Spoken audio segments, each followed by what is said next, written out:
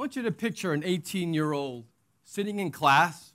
Maybe he's listening to his math teacher talking about differentials and functions and polynomials, and yet his mind is very far away from mathematics. His mind is on graduation. Here we are in May, so graduation is just weeks away for some of you in the room. And so picture this 18-year-old that is just dreaming of finally graduating, being able to leave Abu Dhabi, being able to leave the math teacher, being able to leave his parents and all the rules. And this 18-year-old just wants freedom. He wants to finally be free to go off to university. And lest it be too hard on our young adults who want freedom, there are many adults that I think, if we're honest, would say that they wish that they had the freedom to do whatever it is that they wanted to do. And if you look at a dictionary, by definition, the word freedom is a state. It's a state of being. So freedom is a state of being free. So having the absence of constraints in choice or in action. So quite simply, according to the dictionary, freedom is having the power to act, speak, or think as one wants. So no constraints is what it means. And yet, this modern day, pretty secular view of what freedom is really begins to affect the thinking of followers of Jesus.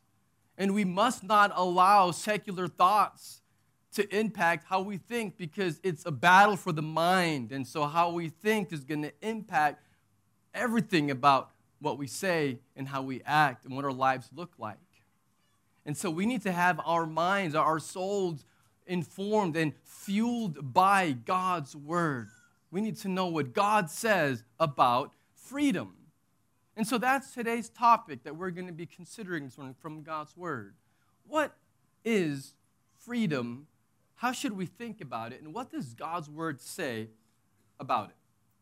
Please turn in your Bibles to 1 Peter chapter 2 as we're continuing in our series that we've been in the last several weeks. A series in 1 Peter called Expatriate, following Jesus in a foreign land, for that is what we are. We are expatriates, yes, in Abu Dhabi, but even beyond that, spiritually, our true home is in heaven.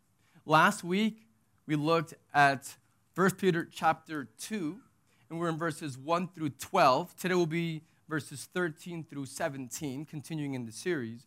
I want to read to you verse 9, though, to remind you of the context, because everything we'll look at in today's text is built upon what we looked at in God's word last week. So again, 1 Peter 2, verse 9, just to remind you. God's word says, "But you are a chosen race, a royal priesthood, a holy nation, a people for his own possession, that you may proclaim the excellencies of him who called you out of darkness and into his marvelous light." Amen. We belong to God. We have experienced his mercy. We who are sinners and deserve nothing but his holy wrath and judgment and condemnation, we who deserve that have received quite the opposite. We receive his grace and his love and his mercy, and we've been transformed from the inside out, where we no longer live in darkness. He says, now you live in light, and now you know God and you belong to him, and you have this joy of being reconciled to God the Father through the Son, Jesus, indwelt by his Spirit. And so all of these remarkable blessings that we don't deserve, could not earn, and yet it's for a purpose. He says that we do it so that we can proclaim the excellencies of him who took us out of darkness and put us into light. And so everything that we're about to see in this next paragraph, this next section really, is built upon that premise, that we have received mercy for the mission. That we are to proclaim that our lives are to be a display of the very glory of God. So how we live matters. Let's keep reading. Next paragraph, today's text. 1 Peter chapter 2, verses 13 through 17. Be subject for the Lord's sake to every human institution, whether it be to the emperor as supreme, or to governors as sent by him, to punish those who do evil and to praise those who do good. For this is the will of God, that by doing good you should put to silence the ignorance of foolish people. Live as people who are free, not using your freedom as a cover-up for evil, but living as servants of God. Honor everyone. Love the brotherhood. Fear God. Honor the emperor. Amen. This paragraph is part of an entire section. So here in 1 Peter 2, verse 13, all the way through chapter 3, verse 12, in the middle of this letter, that is one section that's describing how this gospel that has transformed us in knowing God impacts every area of our lives. And so we'll see today it impacts the authority that we're under. We'll see next week it even impacts the workplace. We'll see how it even impacts our marriages. And so we're going to see many different areas of life. It impacts church life and with our unity. And so all of society, all of life is designed to be a display of God's glory to the world. And so we're going to begin the section by looking at this one paragraph as we begin the section and continue in this series. Now, this sermon is titled Slaves of God, a display of God's glory. And as we begin considering this being a slave of God from this text, let me give you the primary truth. Because what we want most as God's people is to submit ourselves to His authority. And His authority is revealed in God's Word. And so anytime any preacher, whether it's myself or anyone else that is proclaiming God's Word in the assembly, it must be from God's Word. And if it's not, then you must reject it. And so we must submit ourselves to God's authority in His Word. And so the primary truth that we're seeing, the main idea from this text is that submitting yourself to God's authority leads to honoring God and honoring others. So we're seeing this paragraph is, again, that when we submit ourselves to God's authority, what it does, it leads us to, enables us to then honor Him and also honor others. Love God, love others, the great commandment.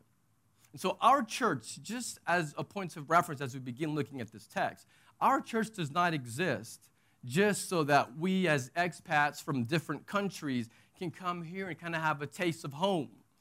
It's not like we gather just so that we can sing songs that are familiar to us, so that we can be more at home while we suffer in Abu Dhabi for our 2-year contract.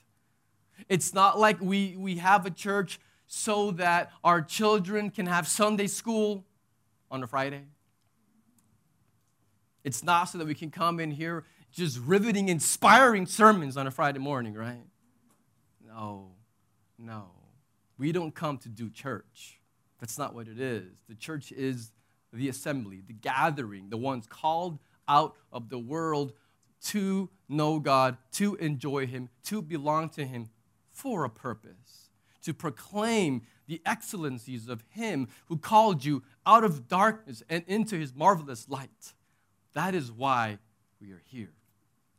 And all the other things on the children's ministry and the youth ministry and our home groups and discipleship groups and the preaching and the music and everything else are all just what we do. They're means to the end of accomplishing the mission, which is to glorify God by making and developing disciples. That is why we are here. And you're in Abu Dhabi for a mission. You may have come for work, but it's much bigger than that. You're here for a mission. And God brought you here on purpose, and we're thankful that you're here. And for us to be successful as a faith family, to accomplish this glorious mission given to us by our Master Jesus, we have to learn this lesson of submission to God, this lesson of submitting ourselves to God's authority. So here's the plan for our time together. We're going to look at this primary truth, this main idea, one clause at a time, so one step at a time, and there's 3 steps. And so let's begin with the first part of the main idea, which is submitting yourself to God's authority. So number 1, let's talk here from the text on submitting ourselves to God's authority. We see it in the first 2 verses, verses 13 and 14. Be subject for the Lord's sake to every human institution, whether it be to the emperor as supreme or to governors as sent by him, to punish those who do evil and to praise those who do good. So we're seeing here submission to God's authority. So God is calling through the inspiration of His Spirit, through the author, Apostle Peter, he says, be subject, be submissive to, he says, every human institution, whether emperor or to the governors. Why? Why are believers in Jesus called to submit ourselves to the government? Remember the context. We just read it a second ago, verses 9 through 11, the same section here, just previous paragraph. You're a chosen race. You're a holy nation. You're a people for God's own possession. And then verse 11, we are sojourners and exiles, expatriates, so to speak. This world is not our home. And so some people have thought, well, what this means is that what we as Christians should do is we should withdraw from culture.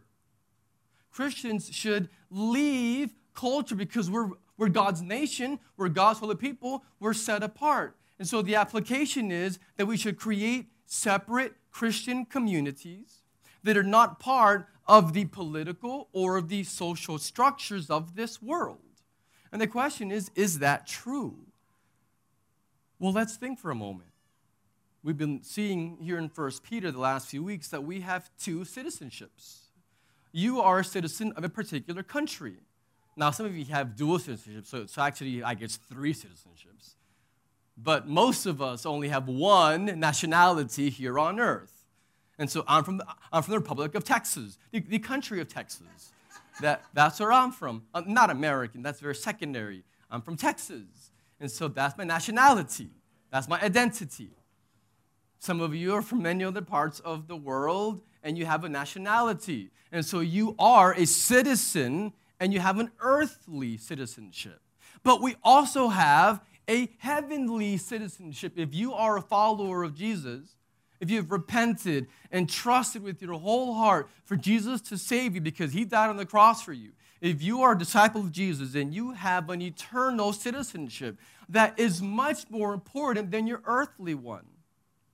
Because it's just that, eternal. It's going to last forever. We're citizens of heaven, and that is our identity, far more than being American or South African or Canadian or Filipino or name a country. It's far more significant, and we define ourselves, our identity is wrapped up in our heavenly citizenship. And so you're thinking, okay, so we have these two citizenships. And so our allegiance, first and foremost, is to the kingdom of God, which is the kingdom of heaven. So our primary allegiance is to God's kingdom. This world is not our home. And so our allegiance is not, first and foremost, to any geopolitical structure of this world. But we are still called to live in a particular government and in a particular geopolitical social structure in this world. You're still called to live in the world, but not be of it. And so we must engage in our culture. Because how can you reach people if you're exclusively set aside in the Christian community where you never even know a lost person?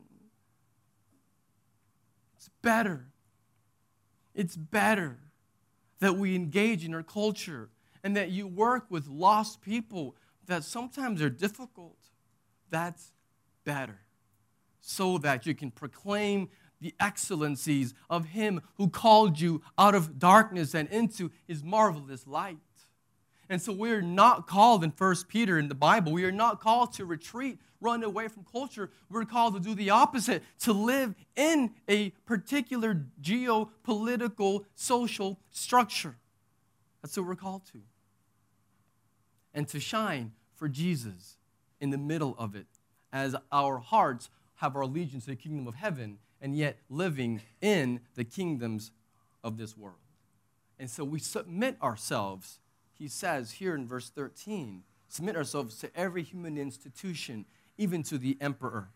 And so we are called to submit ourselves as we live in particular government contexts. So we submit ourselves to human leaders. Why? Why should we do that? He says in verse 13, for the Lord's sake. We're called to submit to institutions of this world for the Lord's sake, because of the authority of God. So what is at stake with our submission to the ruling authorities of this world? You know what's at stake? Nothing less than the glory of God. God's glory being displayed is what's at stake. And here's why. God has ultimate authority. He is the creator. He is the king. He is the sovereign. He is the authority. And we can then look at human rulers, presidents, governors, sheikhs, whomever. We can look at human rulers and we can say to the human rulers, I submit to you. Human ruler, I will honor you. But not for your sake. Human ruler, I submit and I obey and I will honor you for God's sake, for the sake of my Lord. Because I believe that the Bible reveals very clearly that our God who is sovereign, He raises up rulers. He raises up nations and governments, and He allows them to exist for a limited time. So every government official has been given leadership by God.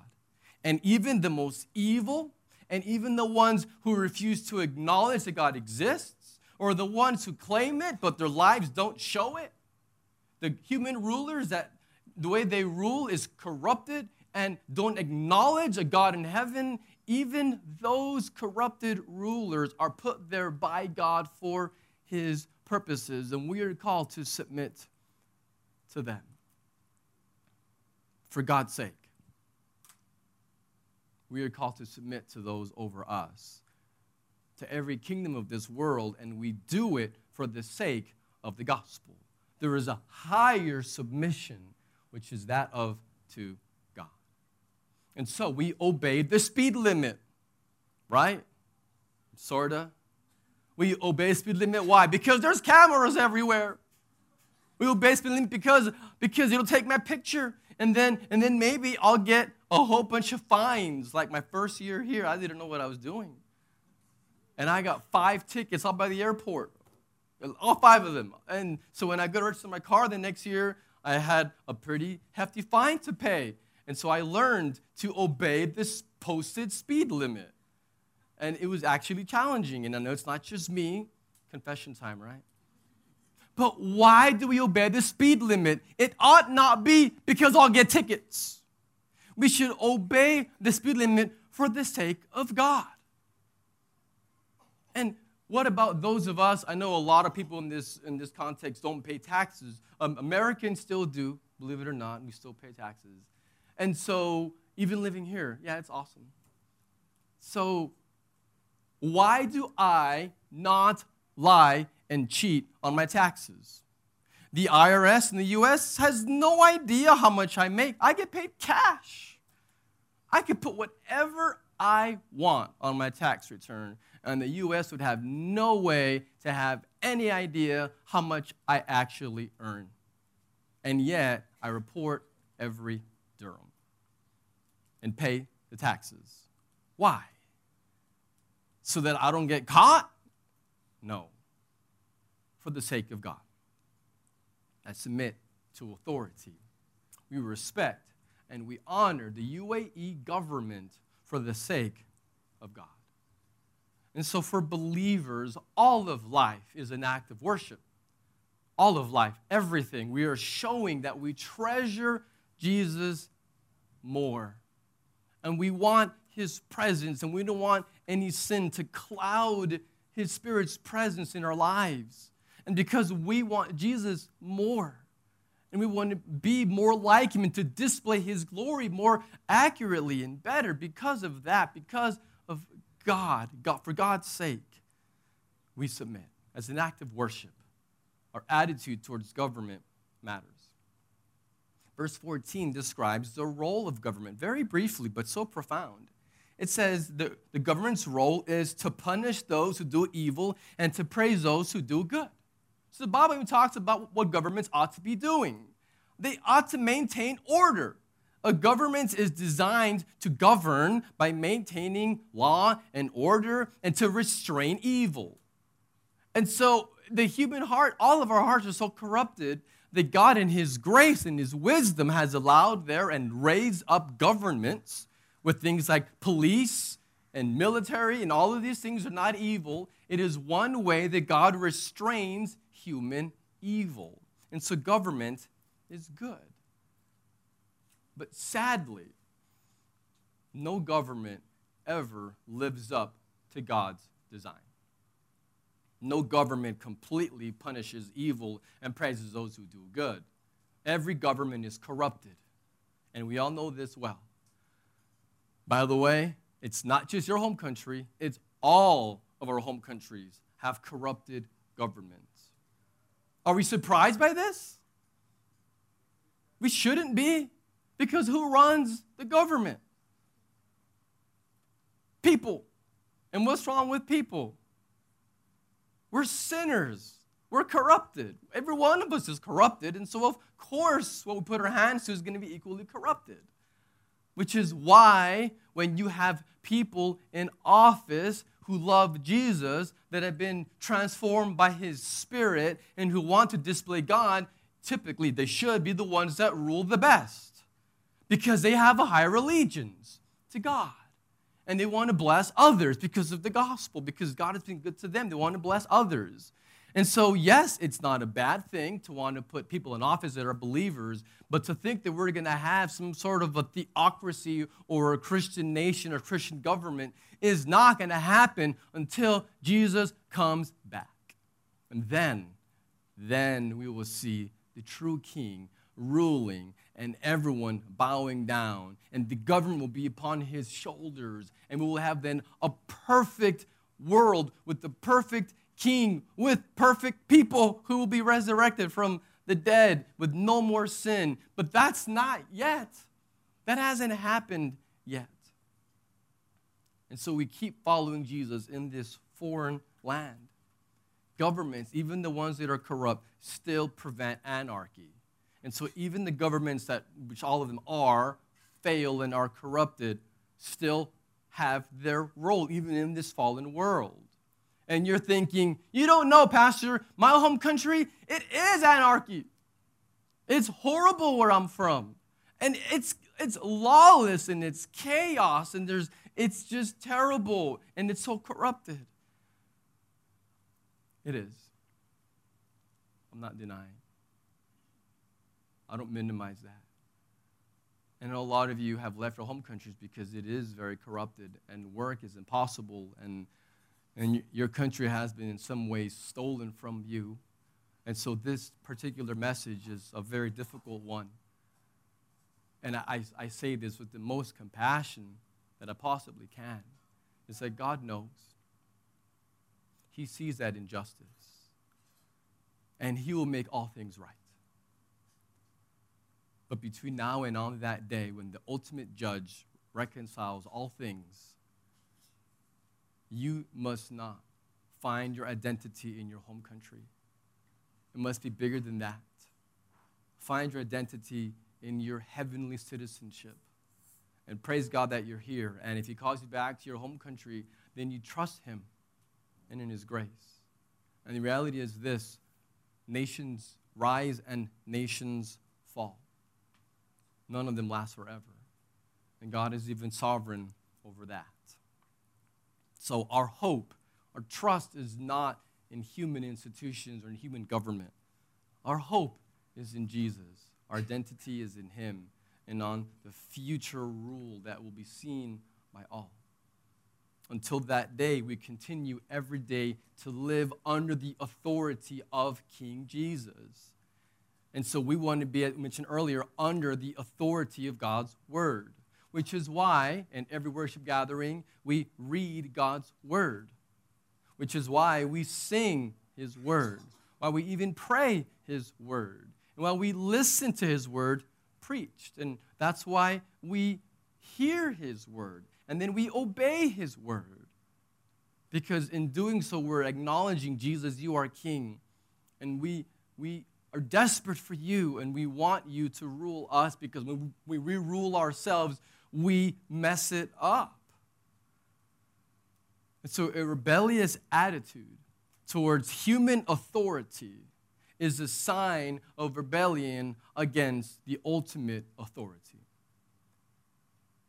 If you find yourself rebelling against the authority over you, humanly speaking, then you have to really analyze and ask yourself, what's going on inside of me? Where am I being rebellious to God in areas of my life?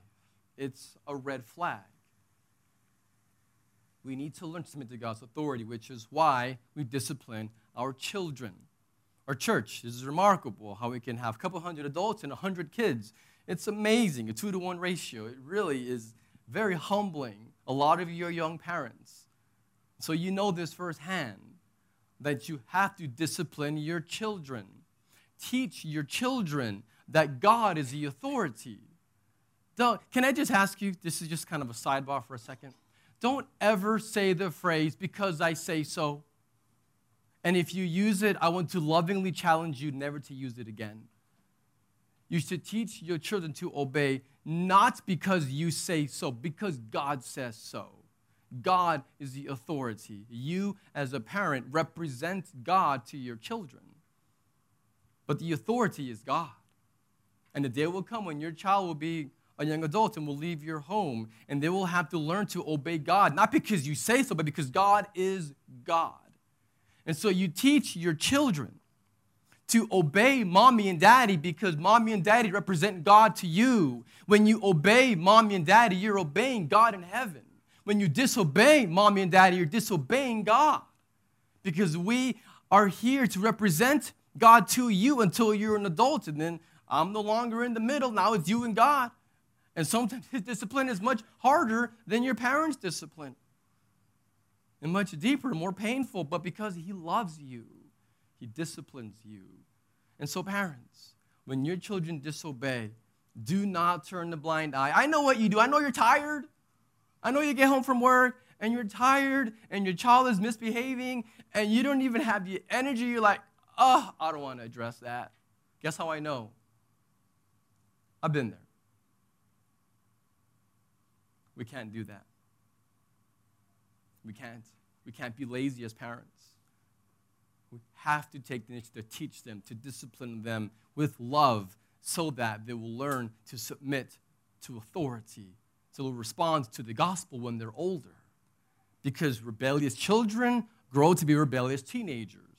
And then rebellious teenagers grow to be rebellious adults who have no love for God or for his authority. And so as God's people, what we do is we have received mercy. We're part of God's kingdom. And so we recognize and we treasure and we gladly, joyfully submit ourselves to the authority of God. So we're submitting ourselves to God's authority. Number 2, leads to honoring God. So number 1, we talk about submitting ourselves to God's authority. Number 2, it leads to honoring God. Verses 15 and 16. For this is the will of God, that by doing good you should put to silence the ignorance of foolish people, living as people who are free, not using your freedom as a cover-up for evil, but living as servants of God. And so this is the will of God. It is God's will that we submit ourselves to human authorities. It displays his goodness and his righteous character to the world. And so through our lives, people see who God is. And it says that foolish people are silenced. And so people that would deny God or would slander us or slander God or deny his word, foolish people, because the fool has said in his heart, there is no God. And so foolish people, it says, are silenced when they see you doing good. When we live lives that reflect the character of God, the opposition is silenced. And verse 16 is fascinating. It blew me away this week studying it, because it says that we're called, listen carefully, to live as people who are free. So in verse 16, we're called to live like we're free. So he says, live like you're not slaves. You're not slaves. Live like you're free. And then in the same verse, he says, but live as slaves of God. And you're thinking, what? Wait a second, what do you mean? Now, the ESV I'm reading from says servants of God, but that word is bond servant, which really is slave. And some translations capture a little bit better and say bond slave, or it just says slave. Because in verse 16, where he says, but living as servants of God, that word is slaves of God.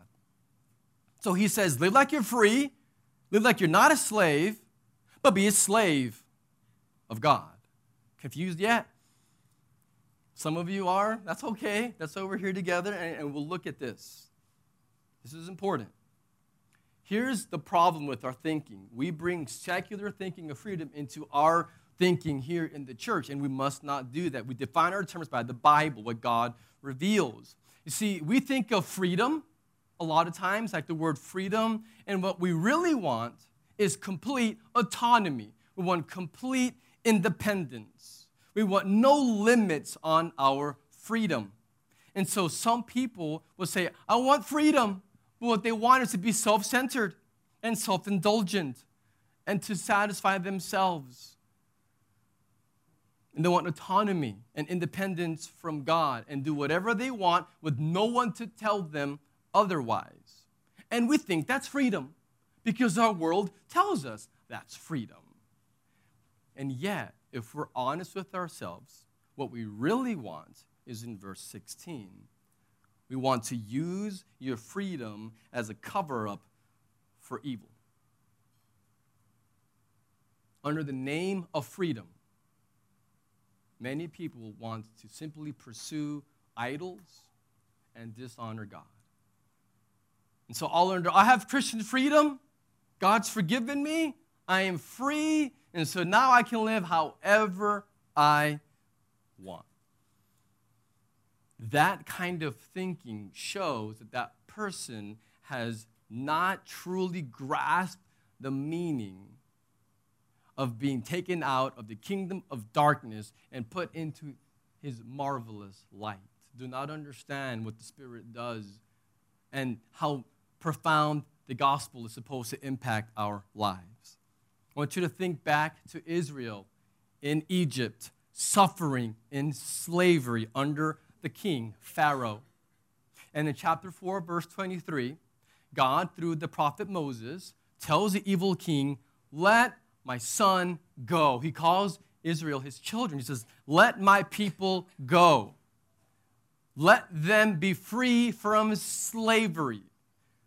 Let my people stop serving you, Pharaoh. And you know why? It's awesome. So that they can come serve me. And so he says, stop serving Pharaoh so that you can come serve me. Stop being a slave to Pharaoh. Come be my slave.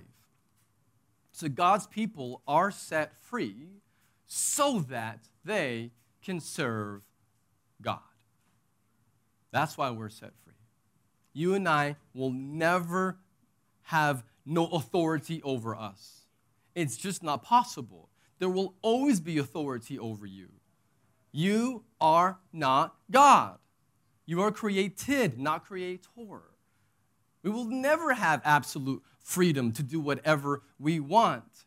And even if we think that we do, all we're doing is getting more enslaved to our sin. Because as humans, you and I have been created to serve. You and I are servants. We will serve a master, period. The question is not, will I serve? You will. We all do. The question is, who will you serve? Do you want freedom? I mean, real. Do you truly want freedom? Be a slave of God. If you want freedom, you have to be a slave of God. This is the paradox of following Jesus. We read earlier in the worship gathering from Luke 4, how Jesus has come to set captives free and how there's no more oppression. Through his death on the cross, he paid the price as a substitute. He's broken the power of sin. So now we have freedom from sin. And so here's the key. True freedom is having freedom from our sinful desires, freedom from what is natural to us, which is to be enslaved to sin. Freedom in Christ is freedom to serve Him, freedom to enjoy God, freedom from the oppression of sin, and the freedom to truly know and enjoy and serve God, so that His Spirit then changes your heart so that you want to, not have to. This is a big difference. He changes so that you want to serve Him. Your desire is to please Him, so we can enjoy His presence, what you were made for. We were made for God's glory. We were made to serve Him. Freedom from God is a life of misery and slavery to sin. And yet, slavery to God is joy, because that's what we were made for.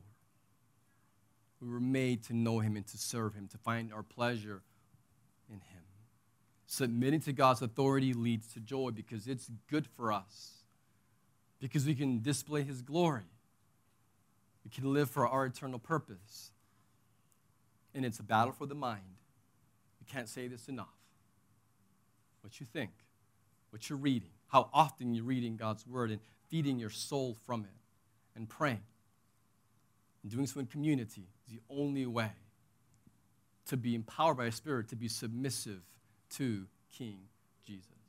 And so submitting yourself to God's authority leads to then honoring God with how you live. As we close, number 3, and honoring others. You honor God and others. Verse 17. Honor everyone. Love the brotherhood. Fear God. Honor the emperor. So he says, honor everyone. This is all people. Every human deserves your respect. If they're a human, you respect them. Period. Wherever they're from, whatever they look like, how annoying they are, it doesn't matter. If they're a human, you honor them. You respect them. Love the brotherhood. Here's a progression. Now, people in the church, brothers and sisters, a particular, more special, more intimate love for them. He says, fear God, irreverent worship. So worship God. You honor others, but your loyalty, your worship is ultimately to God. And desire to reflect His glory is what motivates us as we enjoy Him. Lastly, he says, honor the emperor. So we come kind of full circle, how we began, honoring the emperor. Now, he doesn't say fear him. He doesn't say worship him. You respect him, but your allegiance is first and foremost to God.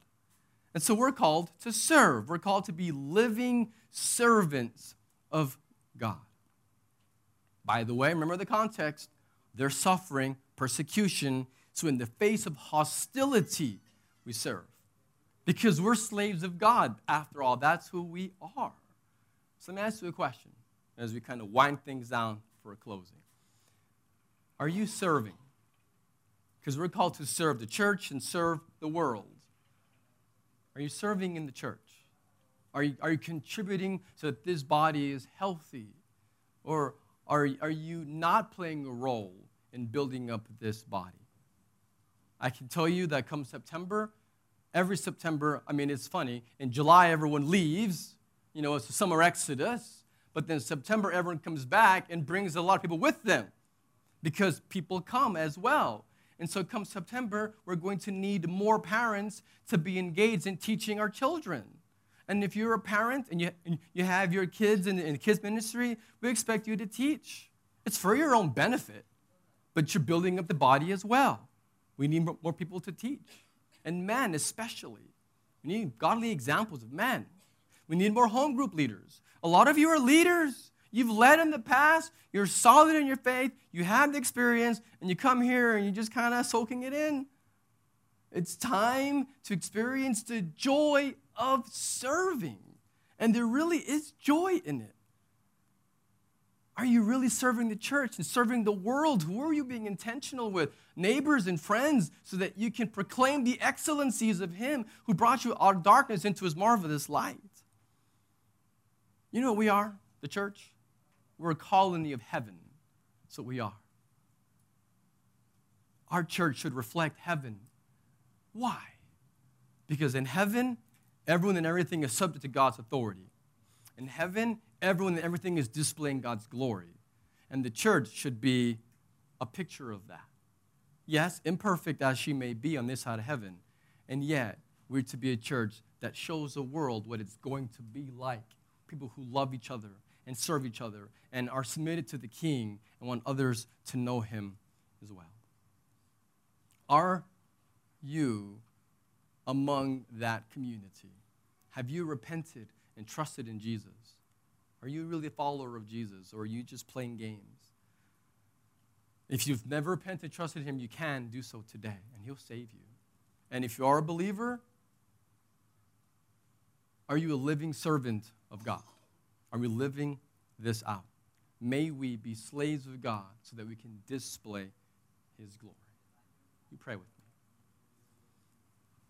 Father, we thank you for giving us the opportunity to read in your word and to be challenged and encouraged by it. We pray that you would bless this moment now as we move into communion and partake of your table.